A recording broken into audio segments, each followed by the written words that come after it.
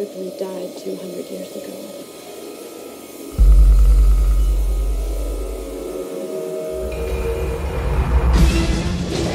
Prometheus has landed.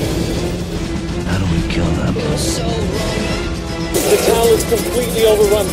He is breeding an alien species. This whole thing was a trap. She'll breathe. He'll die. Hello folks, this is Ben again. With me is Mr. Stephen Hurst. Hello. Part 2 of our Alien Predator AVP thing that we're doing. Indeed. And we're going to continue right on with Alien Resurrection, are we not? Excellent, yes. Alien Resurrection 1997. The other big sci-fi epic we had that year, I remember, was Starship Troopers. Yep. This is the first Alien film that I saw at the cinema. A little bit too young to see Alien 3, sadly, but I saw Alien Resurrection at the cinema, and I was happy with it when I came out. I was familiar with the director Jean-Pierre Jeunet. I'd seen Delicatessen, which actually I don't like that much, which a lot of people do, but I had also seen City of Lost Children, which I fucking love. And mind you, I haven't said that, I've not seen it in a while. But the real selling point for me was, one, I fancied the hell out of Winona Ryder. And Yeah. Heathers is one of my favourite films to this date, and she's obviously the lead in that, but also the likes of Ron Perlman, who I'd seen in a couple of things, including The City of Lost Children, so I know he'd worked with the director before. Dan Hedier, I'd seen in things from way back to like Commando, as the sort of main bad guy in that, but also like the Addams Family, I think he was in. Brad Dourif, huge selling point for me, who'd been in a ton of stuff, and also Michael Wincott. Indeed. Who I'd seen. At this time we're talking Robin Hood, Prince of Thieves. What was the Crow? The Crow, thank you very much. That was obviously the huge one. But also, I think the year before that, he was in The Three Musketeers as well as Rochefort. So it was all these character actors that were in there. I was like, oh, fuck me, this is going to be fan-fucking-tastic. Then the film gets going, and it starts very interestingly, I think. But when it all starts to kick off, literally half of the people I just mentioned get kicked out of the film. They do. And in really, really fucking stupid ways. You watch the death of Dan Hedier, he gets bitten in the back of the head, and what does he do? He doesn't fall over and dies. No, he reaches round and pulls a bit of his brain out first. He does. Stares at it, goes cross-eyed, and then falls over. And I'm like, this is like a fucking Tom and Jerry version of Aliens. And sadly, that is the tone that this French director likes to have in his films. It's much more black comedy, but very French infused black comedy going out throughout this film. But then there's also dumb shit like the death of Michael Wincott. Oh, what's that sound down that dark corridor? Oh, I'll go investigate that by myself. And then he gets pulled through a grate and taken out, and I was like, fucking hell, man, what's going on? Brad Dourif goes to look through a big hole and gets pulled through that, and I'm like, will you stop bloody taking all these character actors away from me, please? I've still got a good hour to go, and I'm stuck with a fucking Lenny Kravitz lookalike. And Winona Ryder, who's doing a bloody awful job of her character. Yeah. I knew that she was an android. It was given away, a plot spoiler, on somewhere in the press. It was no surprise to me that she was playing a robot. And I had it in my head of she was going to play it in a certain way, and in my head it was just like the coolest thing ever. But when you actually listen to her role, and I will insert some examples for you here, she's playing it like her character from Heathers. I'm so angry. It was chaos. Fucking chaos. Yes. Yeah. Especially if she's using expletives. She'll be moaning about something, and it'll be blah blah blah blah blah fucking this. You're throwing your life away to become a statistic in the U.S. fucking A today. More than dangerous. If those things get loose, it's going to make the Lacerda plague look like a fucking square dance. Shut up! And I was just having flashbacks to Heathers going, as much as I love Heathers, that does not belong here. What the fuck is going on? No. Oh, right, okay, that's my initial rant out of the way. You can talk. Well, I was kind of excited about it. I'd kind of, I suppose, a little bit jaded from the Alien 3 experience, I guess. But still with a lot of sort of faith in the idea of, okay, well, they're going to try again, and let's see. They're not going to do that again. Was basically the way I went into it. They're not going to do Alien 3 again. They'll do something else, and we'll see what it is. And So did you see the trailers? I think there was an amazing teaser trailer that had a really cool sort of action-orientated music cue, and it was so cool. And it made it look like, yeah, it's going to look great, and it's going to be maybe scary, but certainly with a lot of action. Yeah, I don't remember. I mean, it didn't stick with me. Type music. Yes, I remember that. Yeah. Oh, I love that. That's it, because it opened with a couple of sort of zoom-in shots of outer space and the ship, and then zooming in on her as the clone, and there was a child singing Twinkle, Twinkle, Little Star, and then suddenly it went all sinister, and then that music cue cut in, and you just got all these action shots and stuff going on, and I was like, yeah, bring it on! Yeah, I remember, I do remember it sort of being instantly kind of, okay, so they're kind of tapping into a bit more of the sort of aliens survival thing. It's kind of a all right. I was kind of interested to see where they were going to go with it, and the whole clone thing was going to be interesting. But I don't recall. I mean, I think with the situation being what it was with Alien 3, I think this is only sort of 3 or 4 years later, isn't it? 4 or 5 years later. It was. I guess there was a measured amount of kind of, well, let's see how it is, about it. But it looked promising in terms of, being I thought the clone idea was kind of, okay, well, that's pretty much the best way to bring Ripley back and, Yeah. do that. But I mean, I know that there was a lot of people who were very, really didn't like the Ripley that we got, if you see what I mean. The hybrid Ripley. There's very few things they could have done to bring her back, though. I mean, what's the other one? She wakes up and it's all been a dream. Yeah, you couldn't really do that. So, a hypersleep dream, that's all Alien 3 was just, a lucid nightmare. Yeah. But yeah, no. Now, how big, you may know this better than me, because I think you watched a bit of Joss Whedon on TV. I never have. So, how big was he back in '97? Do you know? Because he wrote the original screenplay for this before they started messing with it. Well, he was. I think he was really only starting out with. Buffy was what really made him a household name. That's right. The TV show, because obviously he'd been involved with the movie a few years before that. But yeah, the movie was '92, I think it was. But he kind of almost disowned it in a way, in terms of it had been taken out of his hands quite badly. And the TV series was definitely, I think it was probably into its first season by '97, I'd have thought.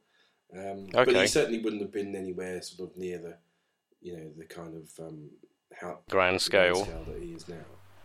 Right, okay. Yeah, because I know he has issues with what they did with this as well. Oh, I'm sure, yeah. But hey, I actually put that, because it's almost like the Poseidon adventure with aliens, isn't it? It is. They have to get from one end of the ship to the other through all these death traps and survive, and then there's also happens to be aliens in the way, and then also there's people screwing over each other as well. Which some of it works, some of it doesn't, but it's literally the comedic tone that just kills it for me. Certainly on a rewatch, when you first watch it, it's kind of kitschy because Jean-Pierre Jeunet, he's got all these weird angles, but it's all the extreme close-ups in faces. It's almost like he's using the old fisheye lens to get right in there and be as beyond intimate as possible with these actors while they're pulling just clown expressions. You look at Ron Perlman's mugging throughout this film, and it's ludicrous. It really is. But they're having a ball. So if you want to just have a laugh with an alien film, then this is the way to do it. But to contradict that, it's also very beautifully put together. The production design is top class. So he shoots a beautiful film, but he's just got that thing where he just can't let go of that French sensibility and that sense of humour. And that just does it for me. It really does. Because throughout the film, there are scenes which potentially are fantastic. Like when she comes, even when they go to that room where it's full of all the clones, all the different versions of her. That's potentially that's right, and one of them's still alive and it's in pain. It's a heavy dramatic scene for Ripley. Or when they find that guy who's all by himself, who's got one inside of him, and she's pretty much goes up to him and all but says to him, he's fucked. And the way he goes out is great, in fact. You've got all these things in there littered throughout, but there's just other things that just kill it, and it's mainly the tone. Well, for me, it's a lot to do with the casting. I think that if you had a situation where, other than maybe people like Dan Hedaya and people like that, who are kind of jobbing guys that just sort of you kind of expect these guys to turn up in things all the time, and it's no biggie when they do, but if you had a situation where, other than Sigourney and guys like that, you had a cast that was maybe a bit more like, the guy who was in the wheelchair. What was his name? Dominic Pignon. Yeah, people that you won't have seen in lots of things if you're a sort of English speaking audience. But to have kind of Perlman and Winona Ryder and bloody. And Michael Wincott, and even Brad Dourif turning up, and you just think, and for me, it's kind of I'm not sold right there, because it's sort of like, okay, it's just, it's just going to be a certain type of thing. Even Wincott, I like Michael Wincott. I think we all have a kind of, a sort of affection for him from The Crow and things like that, and. Yeah, absolutely. But his character gets killed off like a chump, an absolute chump, in an absolute cliched fashion, down the dark corridor. Yeah. And again, at least they were brave enough to try something new again, and I don't think the film was. I don't think it flopped. No, I don't think it did It didn't do very well, but it still made a bit of money. I mean, like you say, they put it together nicely. I mean, it's a nice, the typical me. It's a nice wide 235 job. It's it's a cinematic looking movie. Outer Space looks good. It looks absolutely gorgeous in this one. They did it very well. Yeah, and but I thought immediately, when they had all these, they got all the pods where they hatched the warrior aliens. Yeah, and the moment I saw two in one pod, I'm like, well, there's your escape plan right there. Yeah. It's like, come on, they wouldn't do that. And of course, it's one of those things where they have to do that because otherwise there's no way out. And and I hate shit like that. Whenever you kind of guess that's the little tool there. It's like it's like when we're doing Batman and Robin, and it's the skates built into the shoes. Just in case they run into Mr. Freeze. Fuck off. So anyway, yeah. But the Alien Queen, I have to say, looks good. Yeah, they changed. She looked good. They got the model looking good again for that. It was the same model, I think. Yeah. Well, I think they had to redress it. Yeah, it's repainted and all that crap. But yeah, it was the same actual kind of thing. And then what did they go and do with her? Nah, we'll put her on the sidelines as well, and then introduce this new beastie at the end. Oh my God, Jesus Christ, that thing! That did define. I could have gone without talking about that at all, and I've just remembered it. Oh God, what is it? This hybrid thing, baby. Yeah. It definitely polarizes opinion, that thing, because Does it though? Because I don't know anybody that I know a couple of people that go, well, it's nice that they've given it sort of human attributes here and there, and the way that it tries to coo for its mum, but then will turn on a dime. It's like an infant would. It will just suddenly become foul tempered, and I'm like, yeah, that's sweet and all, but look at it. Yeah. Well, I mean, the thing had had sort of weird genitals and stuff that they actually had to CG out, didn't they? They had some problem with the sensors over there. But I mean, I actually thought that the design was kind of like, it didn't look great in full body, the way they'd kind of done it. But I thought what I did like about it was they had these sort of heavily cowled eye sockets, and that's right. And when you had the But you know what that reminded me of? What? Frank Langella in Masters of the Universe. Yeah, it does. Yeah, it does. It really does. Skeletor. Yeah, it is a bit like that sort of rubbery skeletal thing that he had. Yeah. But I did quite like the way that they would light that, in that you most of the time there would be enough shadows that you could really only see the sockets like a skull, and then when you had these sort of flashing strobe or well-timed flash, you would see that there's human eyes, or very human looking eyes, actually deeply recessed in there, and that they built this expression into them. And yeah, I think they did a, you know, it's a shame that the thing didn't look, slightly less kind of polarizing or slightly less kind of goofy, because I think the idea with trying to kind of pull the heartstrings in terms of feeling sorry for this thing, I think they did that very well. I think you do, especially when Ripley kills it, and that out in the winter space again. Yeah, that whole kind of pulling out this little, being pulled bit by bit out of a little hole in a window is pretty grim. And they mix in some pretty wrenching human screams into the sound mix, I seem to remember as well. I mean, it's quite effective, but yeah, it's like one of those things where elements of the thing are really like bang on, and then but overall it sort of misses the target. It does get one of my favourite kills though, and that's when it's chasing after Winona Ryder, and then the Latino boy comes in to find her, and it just crushes his head. In one go, and I was like, "Yep, there goes that guy." Yeah. There are some very, very nice practical effects in this film. I like the layer that they built. Can you remember when as she falls into the layer towards the end, she's like lying on this surface. You can see it breathing as she sort of slowly disappears into it. That was nice. Yeah, interesting looking thing, and yeah, I mean, it was an interesting concept, especially with this idea of there being some of that alien DNA in her, in Ripley. I mean, it's just like I said, it's just this sort of execution in terms of like, again, the cast didn't work for me. Winona Ryder as the droid. No. As I mentioned, that was the biggest failure for me. I quite like the guy that played the sinister sort of evil doctor. J.E. Freeman's the actor, who had actually just worked with Sigourney Weaver in Copycat as well. He played the boss. You're going to have a villain, you want someone that plays it well, and I thought he played it quite well. And there was a lot of satisfaction when he does get taken out at the end. Again by that other guy. That's a fantastic death. But no, I quite enjoyed that. Plus, you find out that the company no longer exists, or it's been overrun. But at the same time, it's like, maybe Weyland-Yutani doesn't exist anymore, but the same rules apply. You only want this thing for specific reasons, and it isn't for just for science. Yeah.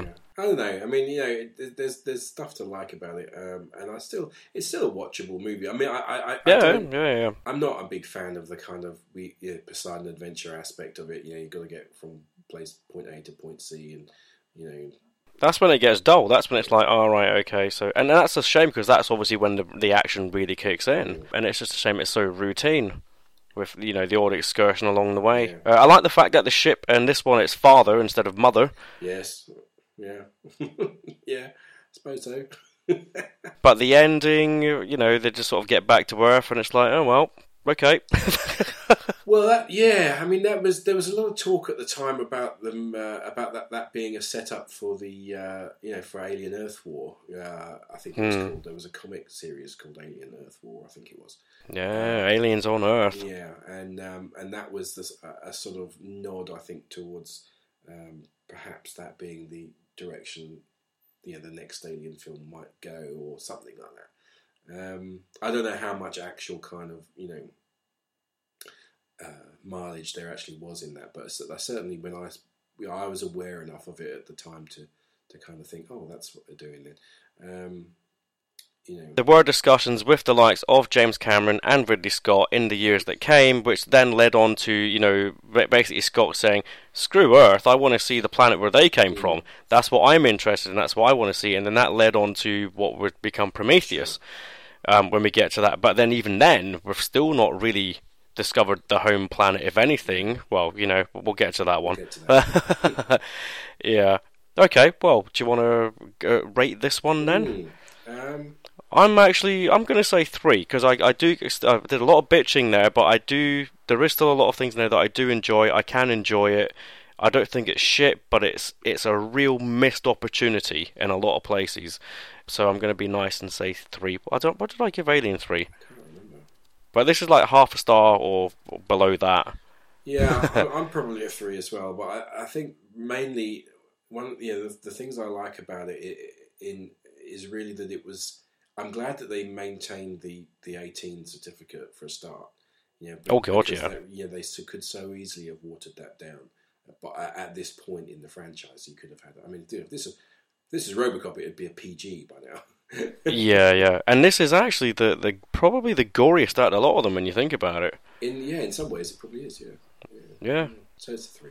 What we're looking at now, I think it was 2000. It's a long time, but it's 2004. I want to say. Yeah. Yes, 2004. For Alien versus Predator, for the first one to finally come along. People have been screaming about this for ages. Hey, that'd be the ultimate mashup. Wouldn't it be great if we get that? And we got it eventually. And it's the same production team came on board, but they gave it to Paul Anderson of the WS variety, not the PTA. My feelings are fairly clear on this guy. I can't stand him. I'll try and be as nice as I can with this one, but it's not mega favourable. But hey, at least we got the film. At least it came, and it was a hit. It made a lot of money.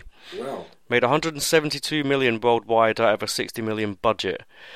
But the cast, Sana Lathan, who the hell's she? I remembered her from Blade. That's the only thing I could think of that she was in. Oh, she played the mum, didn't she? Mum in Blade, yeah. That's right. She was in a Denzel Washington thriller as well called At a Time or something, I think, which was okay. Raul Bova, the Italian chap in this. Yeah. Don't know who the hell he is, and he's but the worst offender for me in this film. His acting is just shocking. But then he is lumbered with a lot of I'm going to talk about ancient history and explain the plot to you type dialogue. Lance Henriksen is in there. You got a few names that people who watch a lot of films will recognise. Ewan Bremner from Trainspotting.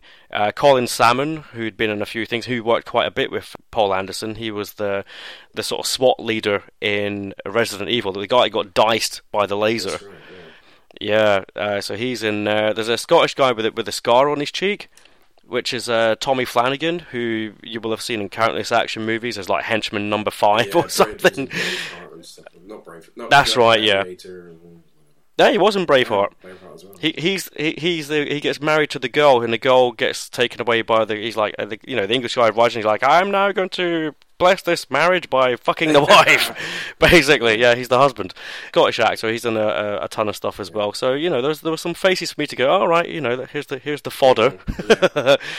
But the plot, pyramids and in Antarctica, I don't know. I mean, anyone who's kind of read the sort of some of that kind of some of the sort of stuff on that kind of thing, I thought the concept was quite interesting to have that idea in there. This idea of this progenitor, the predators being part of our origins and all that kind of thing. I didn't mind that. I thought they could have done something really amazing with that. But I thought but it really was just a tool just to get everyone together and into the just to create a big death trap, basically. Yeah, and just yeah. And of course, pretty much everyone sort of bites the dust straight away as That's right. Even like people you think who might be half interesting, because they've even got like a bit of a tough girl who you think, she might be like the Vasquez of the movie, and she's like straight away. Yeah, face hug. I mean, and this is the thing. I mean, sometimes I think that kind of thing can work to a movie's advantage when you have the situation where you invest in characters and then kill them very, very suddenly. It's that sort of it sets you up for that kind of wow, okay, so it's an all bets are off type thing. Yeah, but I think but obviously and this one they rushed through as many people as they could, because that Tommy Flanagan guy, he goes quickly. Ewan Bremner, you think goes, but then you're like, he's still alive, and no, he's dead. Yeah. Colin Salmon doesn't last long. It goes down very quickly to the girl, the Italian guy, and Lance Henriksen, and even the two guys don't last long beyond that. And then it becomes a sort of a team up, and I'm scratching my head there going, but hang on a minute, all of your mates were killed by this predator, and now you're having to team up with him to survive the beasties. Well, she showed cunning and toughness. And, I don't know. Yeah, it's.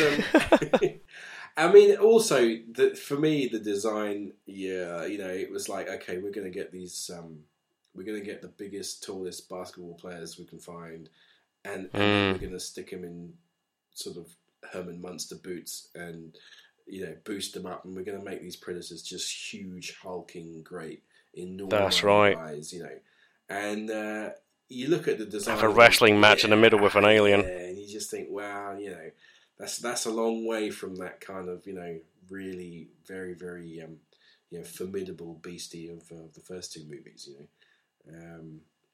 These guys are just sort of great big lumbering pricks, but but I mean, I like, and of course, I quite like the idea of the humans kind of ballsing up the alien hunt right from the off, and then all of a sudden, the predator guys are in trouble because they haven't got their blasters and shit. They're only sort of half, equipped.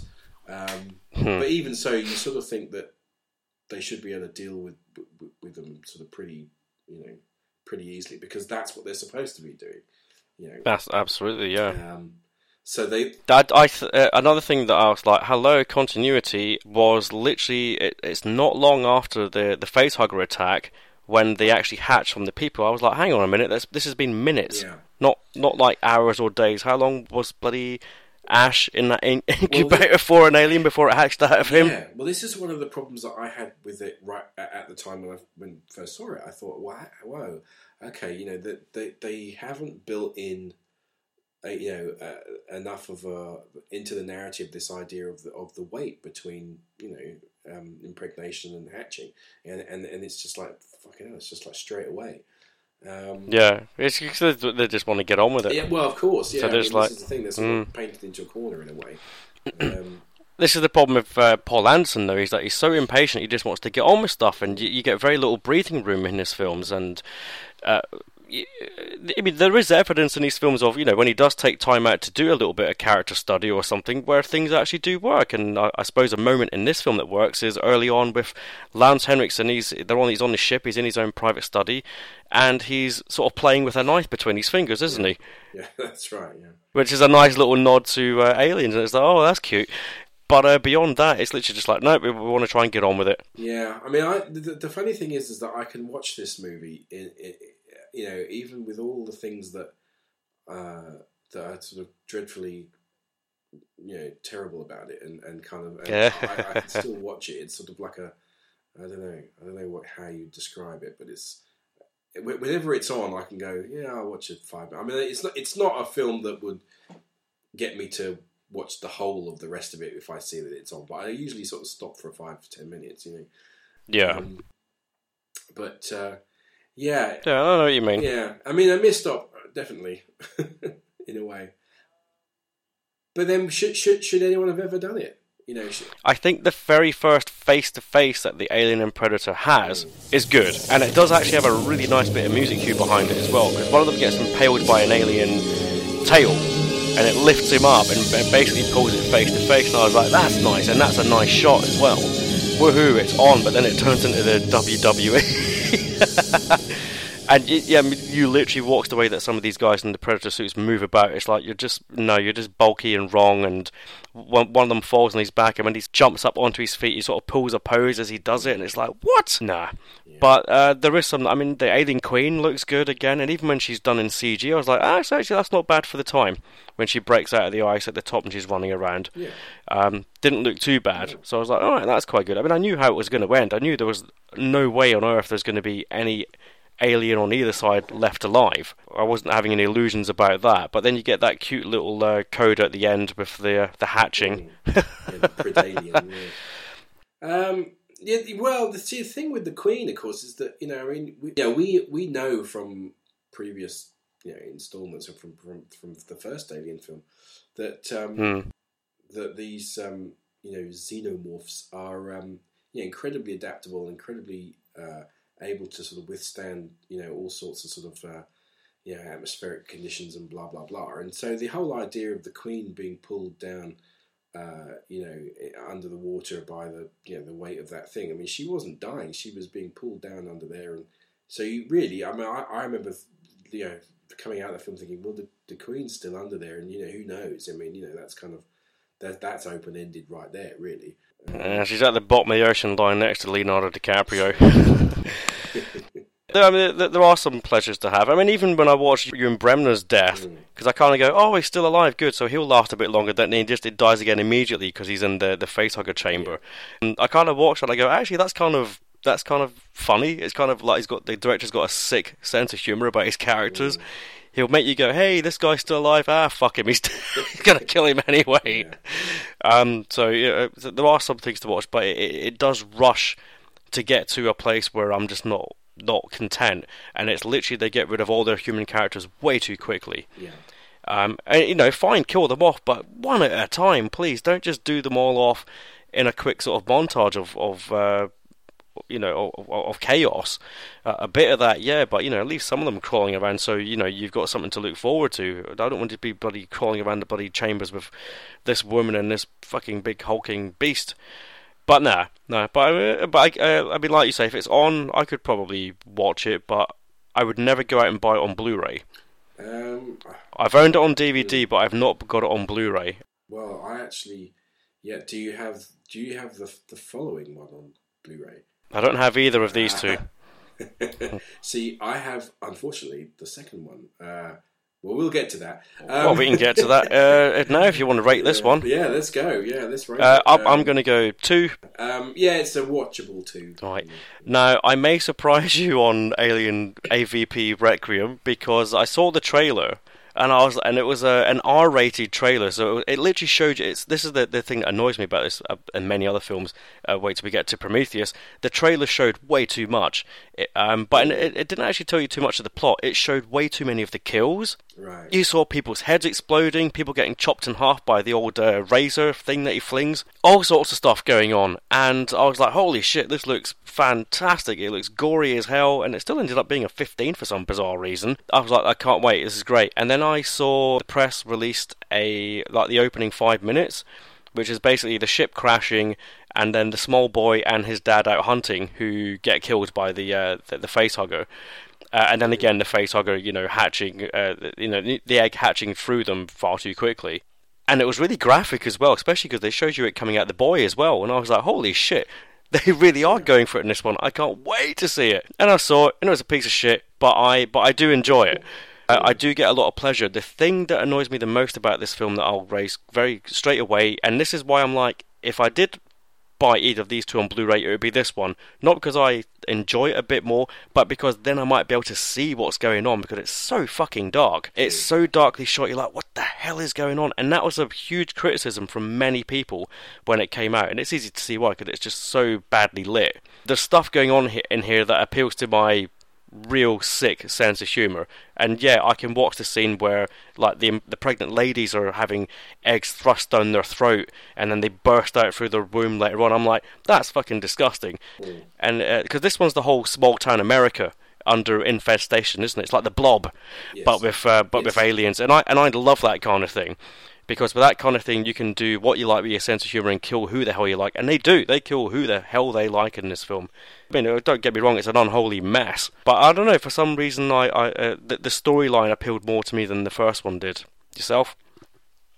Well, the title kind of is interesting because, the first movie was Alien versus Predator, which kind of, you had this kind of idea of, this is pitting the franchises against each other.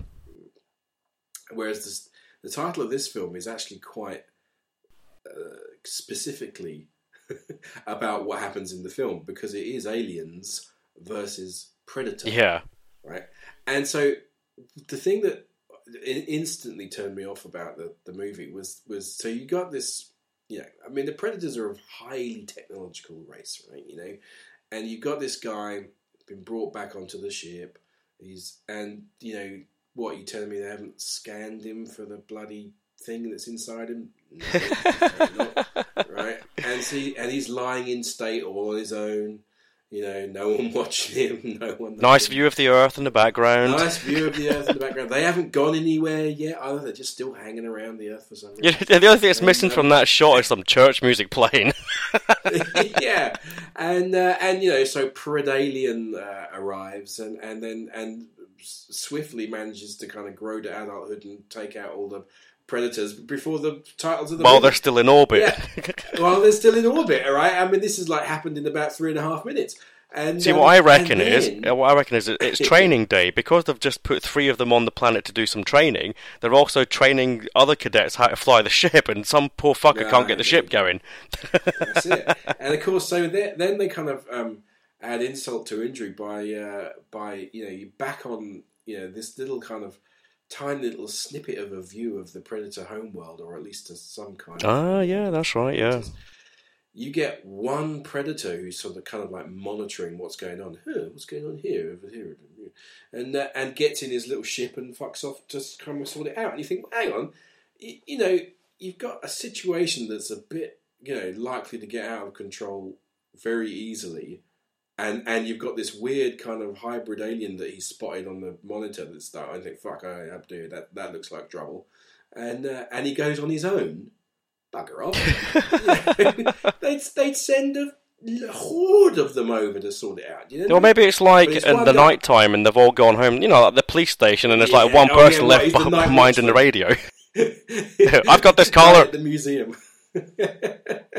Yeah. And so that's your start of a 10, right? And then what drives me insane on the rewatch, and in fact it drove me insane the first time, but on the rewatch it's absolutely just almost intolerable, is the fact that all hell is breaking loose, right? These aliens are breeding, messing, killing, and just everything is going to shit in a handbasket. Mm-hmm.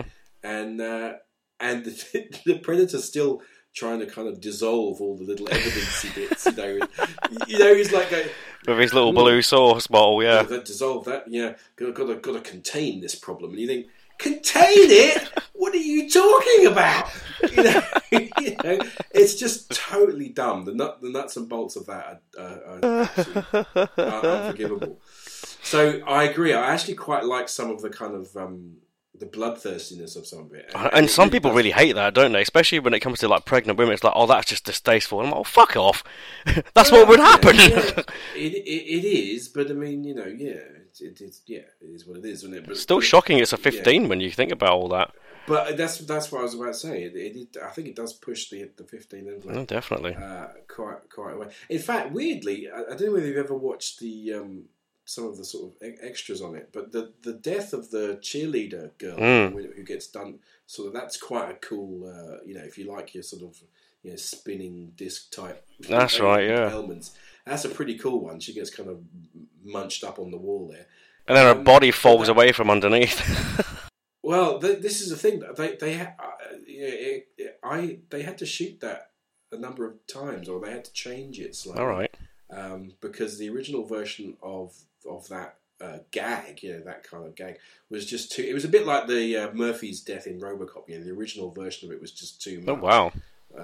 For the censors, and I think they were risking the R rating or whatever, or the NC-17 rating to keep it in, and they changed it. But it's so weird because when you actually see the two versions of the kill on the supplementary material, they're both pretty horrible. I mean, it's like you sort of think, really, they had a problem with that and not a problem with that. It's kind of I don't know, weird. What are they looking at then? But do you like the design of the Pred alien? I thought that was a huge improvement on the baby from Alien 4, because it literally did put both of them together and sort of meld. I don't know. Well, for me, I thought they got the best of both of them together. Because it's still got that big predator head with the mandibles, but it's also got the elongated part of the head. It's got the tail. It's got the jaw. It's got the double mouth. The problem for me with that is that through all the sort of developments in CG and developments in all these kind of areas, they've never been able to kind of find a more elegant solution to doing these aliens than to put a guy in a suit, right? It's still the same way of doing it. You put a guy in a suit. And it is the alien guy that was in that suit, the usual dude. His name. There's two. There's Woodruff and there's the other one. Tom Woodruff, yeah, it's Tom Woodruff who's in the suit. And Alec Gillis is his partner who does all the makeup stuff with him. Yeah. So, and I think Woodruff was in the suit right on Aliens, wasn't he? And then certainly Alien 3, he was the main guy. No, absolutely, yeah. He's always Alien 3, Alien Resurrection. He's always been in an alien suit. Yeah. Yeah. So and of course, what they did with the Predalien was they, this thing's they couldn't shoot the thing in full body because they had to cheat the size of it, and you can and some of the shots really don't work because you can see that it's actually they've got this whacking huge great head, but the body is still normal size. Yeah. so it's kind of, it just looks really so they never there's a few still shots that you can see, promo shots where you think if they'd had any sense they wouldn't have let that out because you can see that it's kind of this quite ungainly, disproportionate suit that they built and they just cheated it with angles, trying to make it look bigger. But yeah, generally it looked pretty good. I mean, I thought that I thought that the whole kind of idea of sort of the town was going to get nuked from orbit, wasn't it? And well, not from orbit, but you know what I mean. Yeah. And does the sort of evil military, containing the problem rather than. No, and I like that again. I the bloodthirst me going, cool. They actually did it because normally it gets averted. But it's like, no. Do you know what? The thing I like the best about this movie, actually, weirdly, is the sound mix. Like you said, the lighting is awful. Oh, God, yeah. It's pretty dreadful. But what I did like about it was there was a lot of thought went into the sound mix and the use of sounds that you've heard from the original movie. Right. There's a massive amount of stuff that is literally like, even sort of really simple things like sort of static sounds in equipment, and sort of transmission sounds and things like that that you recognise from the opening scene of Alien or something like that. The chitter chatter sort of sounds and things like that. And there's some quite nice attention to detail going on there that kind of is sort of almost the film's not worthy of it if you see what I mean. The sound mix is actually quite good in that respect. But the human cast are completely forgettable, so I'm not even going to bother talking about them. They're just there, so whatever, whether you recognise them or not. There's like some people I'm like, yep, I know that person from this TV show or something, but beyond that, whatever. I did like, though, and they didn't have to, but they did it. It's when, once everything is over, and Robert Joy's character, the Colonel that's coming in, got this alien gun, the cannon, and he takes it off to the Yutani company, doesn't he?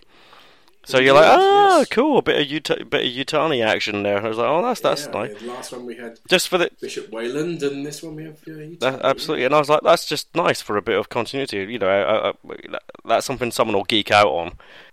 Whether they have done anything with that or anything gets done with that in the future, who knows? Who cares? It's just nice that it was there. Yeah, it puts the whole thing into a sort of chronological context in terms of the first Alien movie and why the Wayland Yutani company knows about LV-426 and all that. Absolutely. So it kind of puts some, but then again we've got and it's still pre-company merge as well. Yeah, indeed. I mean I tell you what, the only scene in this movie that I actually do think is was a proper gift in terms of people having nightmares about aliens and stuff, was the fact that was the little girl in her room, I think she sees a monster outside of her window.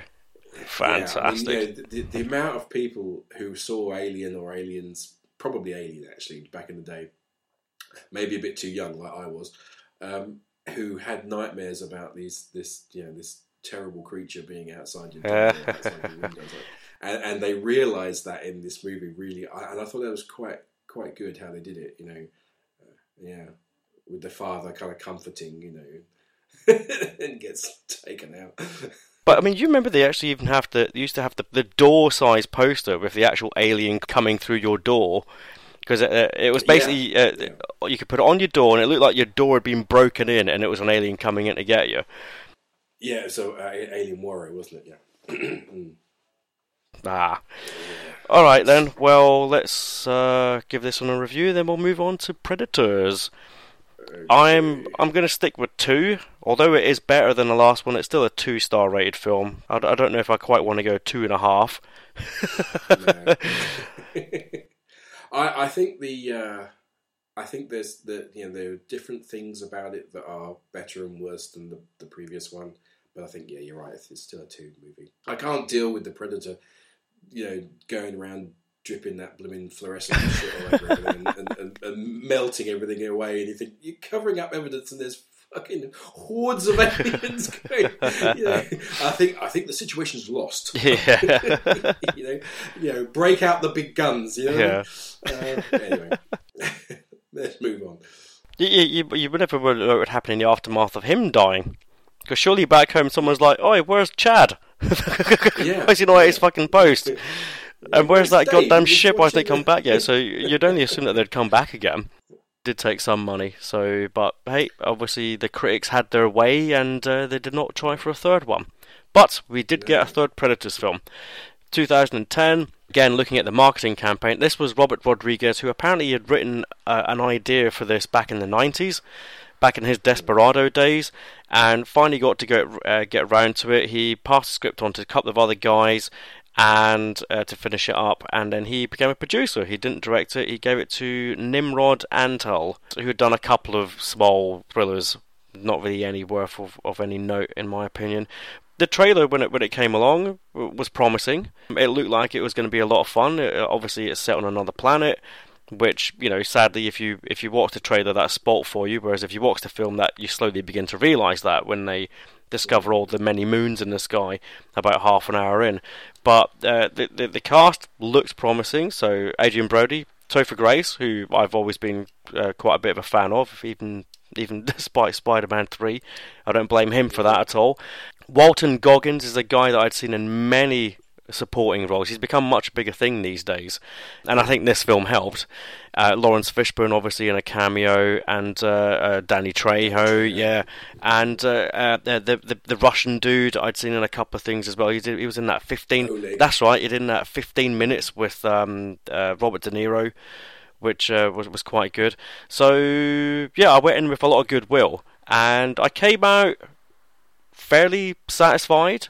But I think the thing that bothered me the most about this film was how much of a reminder of the first film that it was, and then how much of a reminder that the first one was even better. I mean, you know what I'm talking about. Adrian Brody doing the whole Arnold thing at the end, but the music in particular, just basically, and it's John Debney, who is his own composer. If you look at the scores that he's done, what the fuck is he doing wasting his time with this? Because it's basically just putting in Alan Silvestri's tape and hitting play. Yeah. Yes, it is. Specific moments when the Japanese guy, decides to make his stand. That's the moment that's Billy's moment from the first one. The music cue and everything. It's like, what the fuck? Yeah, quite shocking. But all in all, though, I have good fun with this film. I can watch it again. I think it loses value on the rewatch, but there is enough practical effects here to keep it trundling along. There's enough surprises, there's enough sort of witty dialogue going on. Again, Walton Goggins just mugging the camera completely, even though the guy's playing a complete fucking douchebag. Rapist and murderer of women, and we're all going, yay, he's funny. yeah, he's the comic relief. Lawrence Fishburne tends to split opinion. Some people go, what the fuck? Whereas other people are like, no, it's kind of cool that he's just completely gone bananas because he's been there for too long. But no, I like it. I like the action. I like the kills. I think the trailer spoilt a couple of them, especially Walton Goggins' character's death. That gets spoilt in the trailer, sadly. But no, it's fun. I think I came out going, that was fun, but it was way too much of relying way too heavily on the first film, especially its music.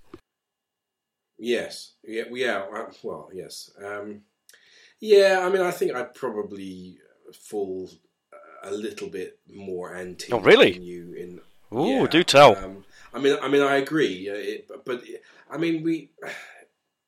I kind of painted myself into a corner a little bit in terms of when we were talking about Beverly Hills Cop.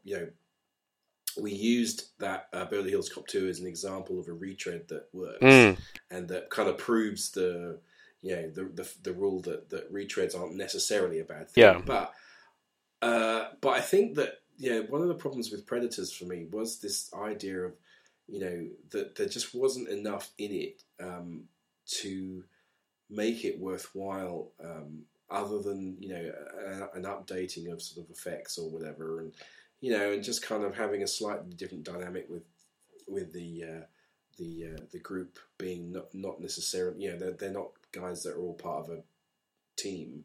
They have to become a team, but they don't really. But you know what I mean. There's various little detail changes, but essentially it is the same thing. And again, you've got this situation with the Adrian Brody character. Just like I said, I mean, you can't. I don't know. You can't do that whole thing at the end there with the mud and the bare chested stuff. And even the line readings as well. When you're built like a librarian, when everyone is thinking, watching that thing, I remember when 6'2", 245-pound Arnold did that. Yeah, I think that was better. I think I'll go and put it on. And got his ass kicked. And here's Adrian Brody kicking ass. It's like, what? Yeah, and I think they did well in kind of avoiding how they wrecked the Predator design in the first AVP movie. They avoided that, so I think they did they did well, but I didn't like the idea again of there being this kind of higher cast of Predator. The idea. I mean, basically the idea they sort of sketched out with this movie was that the Predator that we know and love, the classic Predator, is a sort of mid-level, lower caste, sort of pauper. Pauper. And that there's the elite kind of guys are these guys, and that kind of that idea didn't really play very well to. No, I didn't like that at all. It was just a lame excuse to build a bigger monster, which wasn't needed. And you got the big head thing going on because But I mean, the Predator's big enough as it is. They didn't need to do that. And if anything, it makes it even more ridiculous that Adrian Brody takes this thing down in a hand-to-hand combat. Stuffed, yeah. The designs were good, but don't get me started on the designs of the master. I thought the new masks were awful. They're absolutely horrid designs that they chose for the masks. I mean, they got some new gear as well, haven't they? Got a little falcon that flies off their shoulders to do a bit of probing. That sort of flies around the landscapes to find out where the prey is. Which if anything is fucking cheating, but whatever. Well, I mean, the funny thing is about the thing that's always been the sort of linchpin of the whole idea of a far technologically superior and physically superior race, being pitted against mere humans, even humans of Arnie's stature. But the whole sort of linchpin of it has always been the idea of it being the thrill of the hunt and the honor of the this, that, and the other, that kind of crap. Yeah. And this idea of this idea that you can get these guys, these Predators, to lower those or kind of get rid of that technology. If you kind of goad them into it, or you kind of got the situation where you can level the playing field a little bit because they're not just trying to. They're not Terminators. Do you know? That's right. Yeah. They're not just trying to get the job done by any means possible. Otherwise, they'd just they could do that like that. Absolutely. So that's always been the sort of saving grace of that whole sort of dynamic, isn't it? But it does push it sometimes because you do think, well, so at what point do you how do you write that into the narrative? Because the way the first one did it was very very works very well, because up until the point at which the Predator decides to take Arnold on sort of mano a mano, he has used his technology to do the job, and he's used what he had, and what he had was the shoulder launcher and laser sight and all that kind of stuff that he had, and he wasn't taking everyone down in well, I mean, they changed that slightly in the second one as well. I mean, it's literally just saying that each Predator is an individual and it makes its own choice about what it wants to hunt with. Yeah. So I think these ones, I mean, it's like I said, It's a film that I haven't. I mean, I was just looking at. These three have to hunt in a pack, even though they're twice the size. Yeah. I quite liked. I suppose one of the things I liked about it was I liked Alice Braga's character. I didn't like her character because the moment I saw her, I was like, she's going to live just because she's female. Well, I quite liked the idea of her. Yeah. I mean, the thing that sort of pissed me off straight away was Danny Trejo getting... Yeah, straight away. Yeah, he didn't really get a chance to shine. No, not at all. But, I mean, he was there because he was just doing a fucking favour for Rodriguez. Yeah, I'll be in the first 20 minutes. You can kill me off first. And you don't even see necessarily what happens. He just disappears, doesn't he? And then you just see his sort of body later on. It's like... but it's creepy, that scene. Yeah, that is that is probably my favourite scene in the movie. Actually, that whole thing, the kill me thing. Yeah. That was very creepy. I did enjoy that. Over here, wasn't it? That's right. Yeah, I get on more fucking callbacks. Jesus. Yeah. A lot of people don't like Topher Gracie's hidden secret. I don't mind that he's got a secret because it makes sense that he's a killer. I just don't like the way they dealt with it in the third act, when he just randomly decides to, fuck it, I'm going to turn against the last two that are left, and paralyses the girl. I was like, oh, fuck off, this is not the time or the place to be doing this now, you idiot. To be going psycho. I did not like the way they dealt with that at all. I like the way that he gets dealt with, but I didn't like the way they dealt with the turn. My problem with Topher Grace was that I did not know him previous to Spider-Man 3. Oh, right. And so and because of how I felt about Spider-Man 3 and particularly Venom and him and just everything about that shit. Oh god, yeah. Franchise killer. Yeah. You'll be lucky to know we've already covered that franchise on the podcast. I know. But I wasn't, happy to see him, although I did like Walton Goggins. He was terrific. He's literally the Bill Paxton of the movie. He is a nut. Yeah. He's got a great face, Oh, absolutely, and a great set of teeth as well. Yeah. He's been doing a character work. I mean, he was in The Crow 3. I've never seen the Crow sequels. You haven't, have you? Oh, yeah. Well, you're not missing much. But I mean, that's how far back I remember him. I was like, because he's like one of the dodgy coppers in that. But he's always turning up in character stuff. But he's getting much, much better roles now because he's becoming much more recognised, and he's obviously had a couple of series on TV. But he was in Tarantino's Django as well, in a great role. And yeah. No, he's great value in this film, and goes out in style. So. That's good. And I like the Russian dude. I like the fact that he got to take one of the Predators out too. Yeah, but they gave him the old painless, and you think, oh, yeah. Yeah, I guess. I don't know, man. It's that whole thing, and couple that with, like you said, with the just total usage of the original score and exactly that. You think. Do you like the idea of it being a game preserved planet, and then also that they will actually specifically target hitmen and killers and army types to bring there? Did you like that idea? It doesn't fare well when you think about it too long. Yeah, it's like fuck it, just go to Earth and just hunt. Yeah, I mean exactly. It does kind of put a slightly weird slant on the activities of the first two Predators, because you think, well, hang on. If they've got this, and you sort of think, well, maybe maybe the preserve thing, the whole kind of planet game preserve thing, is the whole deal of these elite, predators, and the low lifes have to just go and sort of planet hopping. What's the word like? When you hunt illegally, poachers. Maybe they're poachers. I don't know. Yeah, but you think if it is tailored for this level that's even more elite, that you think they make it more level by giving them more of an awareness of their surrounding and letting them know what was coming. So it actually becomes more of a battle and much more of a hunt in that sense, as opposed to the final act when the humans have sorted their act out and they know exactly what's going on, and then they decide to fight back. You'd think they'd make it a fight-back situation straight away.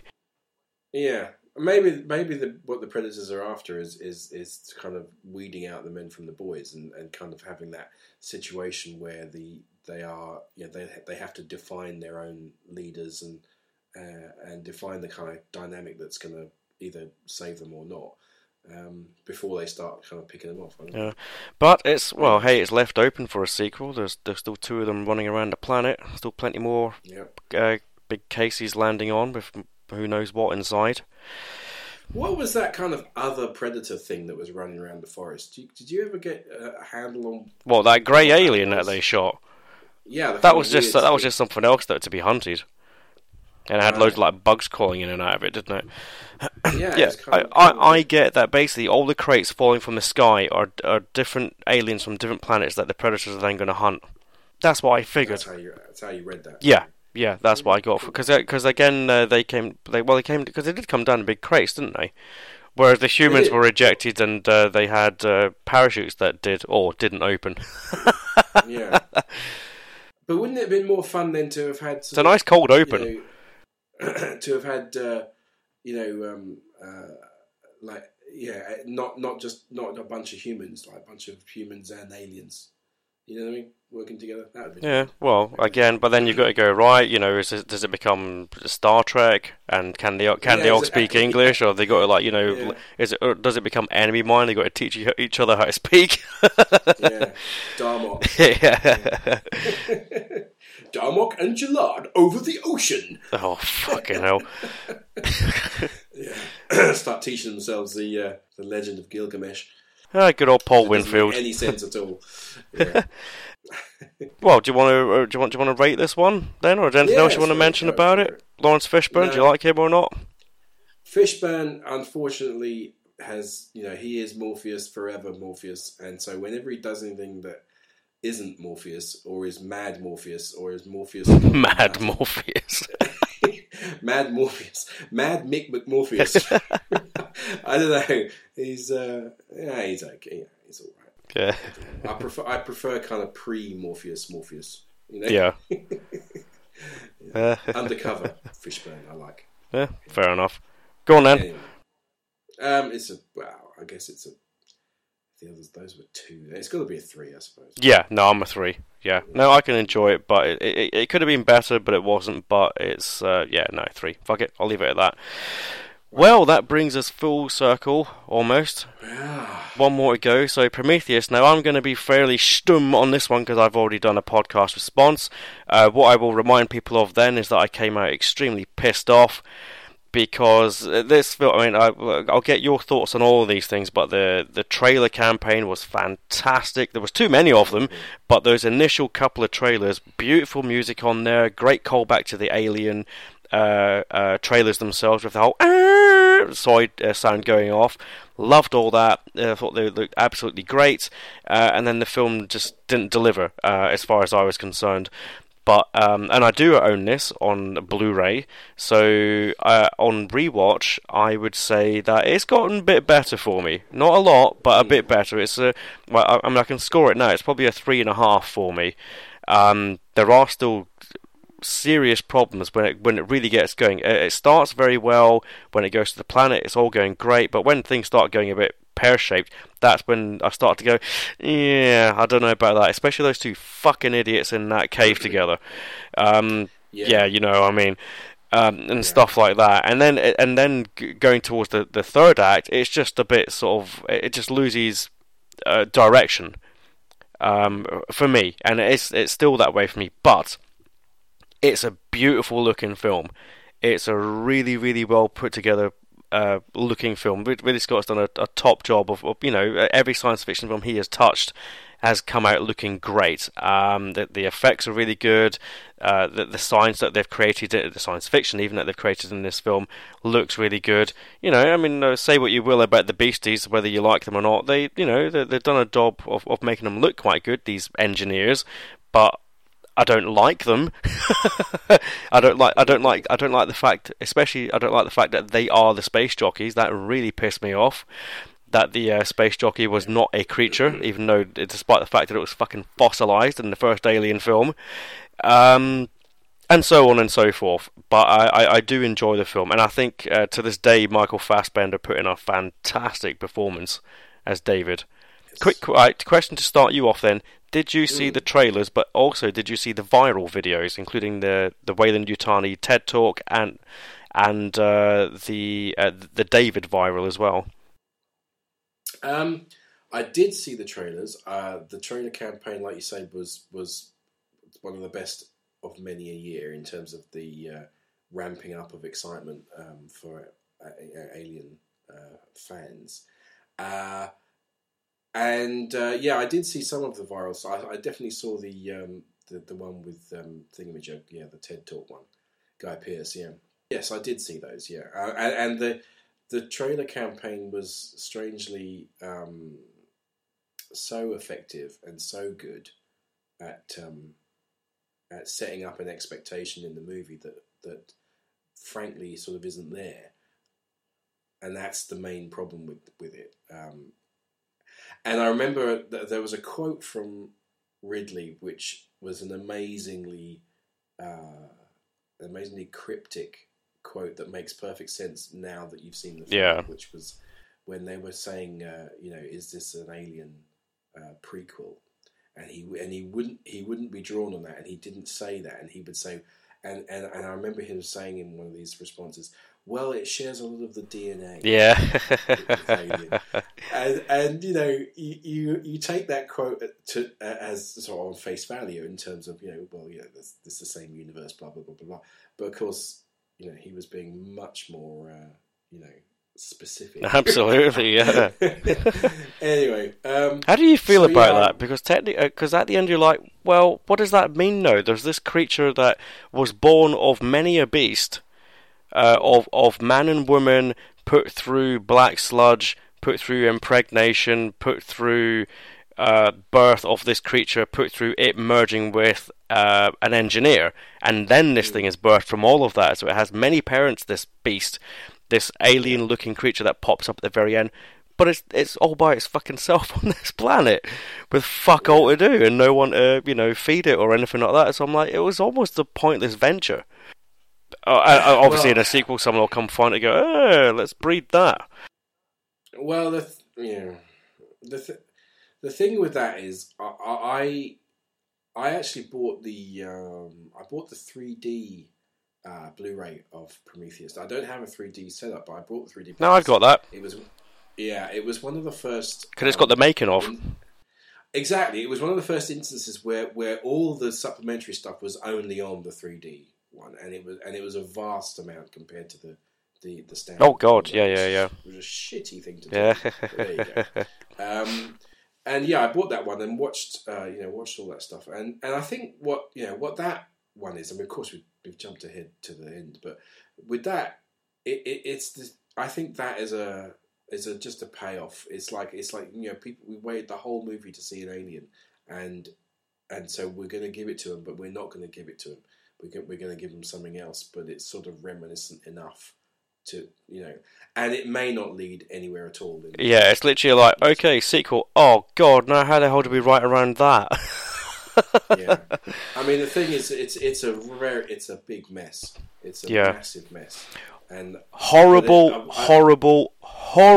music score. This film, I want to say, because, and again, that's the fault of the fucking trailer, which they had amazing different choices of music on all the trailers, and I was like, holy shit, this is going to really take off. Mark Streitenfeld, I think, is the guy who's actually done Ridley Scott stuff since pretty much 2000. He's done like the last 5 movies, and I can't stand him. Just wanted to point that out. Hate the music. Yeah, I didn't like it either. And it was a very dumb choice to have the cartographer guy be the guy who gets lost. Yeah, exactly. I was expecting the guy with the tattoo on the side of his head. I was expecting him to be a bit tougher, not a fucking pussy. Go, I'm out of here. It's all right. Maybe he's saying the right thing. Let's get the hell out of here. But I was like, really? I was hoping he was, because he looked like a character from these 70s, 2000 AD type comic books. The design of him, I was like, fucking awesome. Hopefully this will be a really cool character that we'll enjoy seeing throughout. But no, he's a fucking dick. and the guys, I mean, there's a load of things that again, with the nuts and bolts, don't make any sense. These guys, when they get stuck in the for the night in the thing, whatever it is, they they leg it from that area. You know, they kind of go the other way, and then for some reason they're back there. Yeah, and that's where they decide to camp for the night, and it's like, what? Yeah, and it's sort of think, well, why did you do that? Yeah, yeah. There's a lot of. It's one of those movies that it raises more questions than it answers in terms of the whole. I mean, you know, the Prometheus obviously is, you know, obvious title is, you know, it's kind of gives you a clue of what the whole thing's going to be about in terms of, you know, the origin of mankind and everything. But you know, yeah, I don't know, you know, when that whole with the trailer campaign being the way it was, and especially with that once that trailer came out that showed you the derelict flying or crashing. Well, both actually. It had one of the trailers had a flying shot and a crashing. That's right. Yep. Of the derelict. You know, you were. That pissed Scott off. He hated the fact that they were in the trailer. Yeah, which always makes me kind of think, why the fuck did directors not have more control over the marketing? Like, don't fucking put that in. You'll spoil the film. I don't think they do. I think even someone of his clout doesn't. And I mean the problem that sets up for anyone who is a fan, you know, as someone who sort of knows a few things about, you know, details about this universe. It was the demonstration, or not the demonstration, the talk that the preliminary talk that the scientists were giving at the front end, you know, when they're on the ship and they're telling everyone where they're going and what they're going to be doing. You know, they kind of show you this star field. And they show you this little planet that they're going to, and it's LV something else. Yeah, yeah. You remember that? It's LV 275. Yeah. You know, some completely different. And so, for me, that was like a sort of kick in the nuts, really. Because you sort of, you know, because they must have known that anyone who had any kind of detailed knowledge of the franchise would know right at that moment that we're not going to where we thought we were going.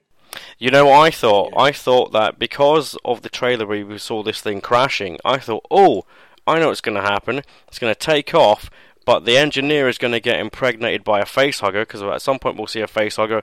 He'll get impregnated by the facehugger, and he'll crash on 426.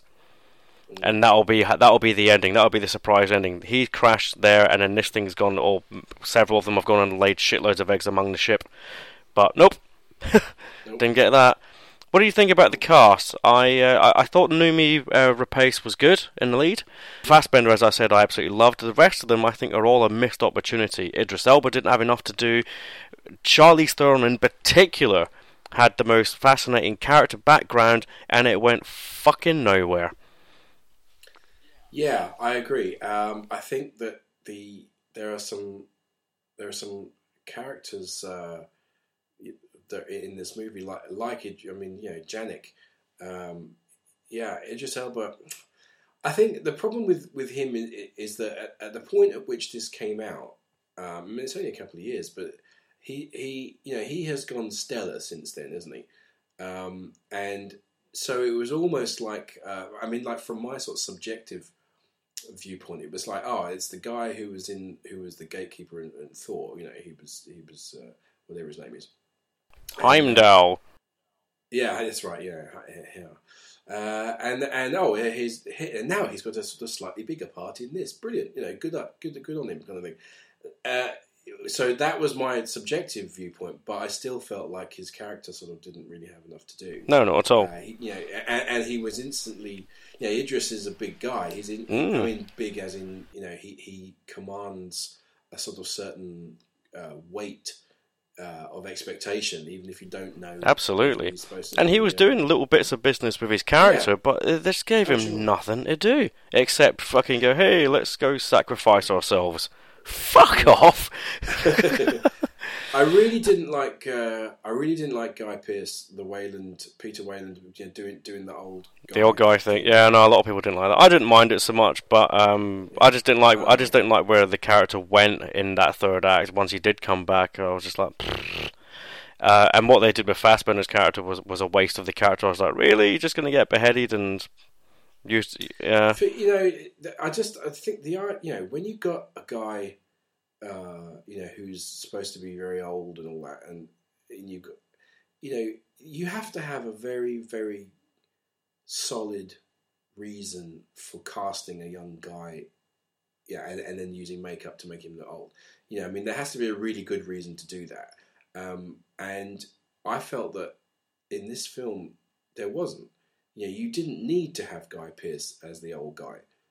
And I don't think that the makeup. The fucked up thing is that because of that TED talk, because you had Guy Pearce, and because of the voice he was using, they could have very easily have cast John Hurt, and then that would have been a lot. Oh right, cool, John Hurt's back, but playing someone else.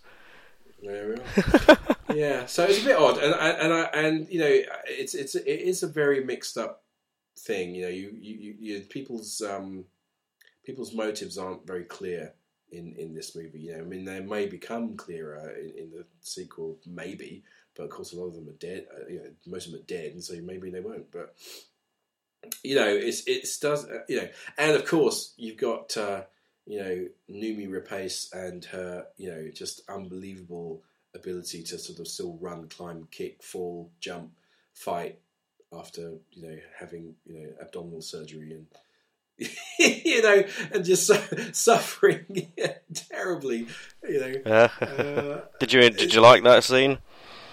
Yeah, I did. Yeah, I did. I thought that was pretty cool. I was hoping for a tougher certificate. Yeah. Again, we got stuck with a 15, but hey, it could have been worse. We could have got a fucking 12. Yeah. Again, that scene where she's in the medical thing. Apparently, that they again that was toned down. They had a lot more blood splattering around when they did it, and they kind of CG'd a lot of it out. Well, the thing I like about the way that it is that you don't get very many shots of sort of the overview of looking down on the wound. A lot of it is side view, and while I kind of part of me goes, you do want a bit of more blood coming out, but I do like the idea of a lot of it is portrayed by the pain that she's expressing on her face, and she did a good job of that. She really did. She did do a good job. And of course, you've got. Not too sure about all the running around she was doing within half an hour, though. No, exactly. and there was just some weird, like when she's kind of sorted all that out, and she's, she runs into the room, doesn't she? And David's there, and you sort of, there's a very sort of strange dynamic going on between the characters at that point, which sort of, again, is slightly just doesn't feel quite right. When he says, "I didn't think you had it in you." Yeah, it's and then of course we get Charlize Theron doing Zoolander and not being able to turn left.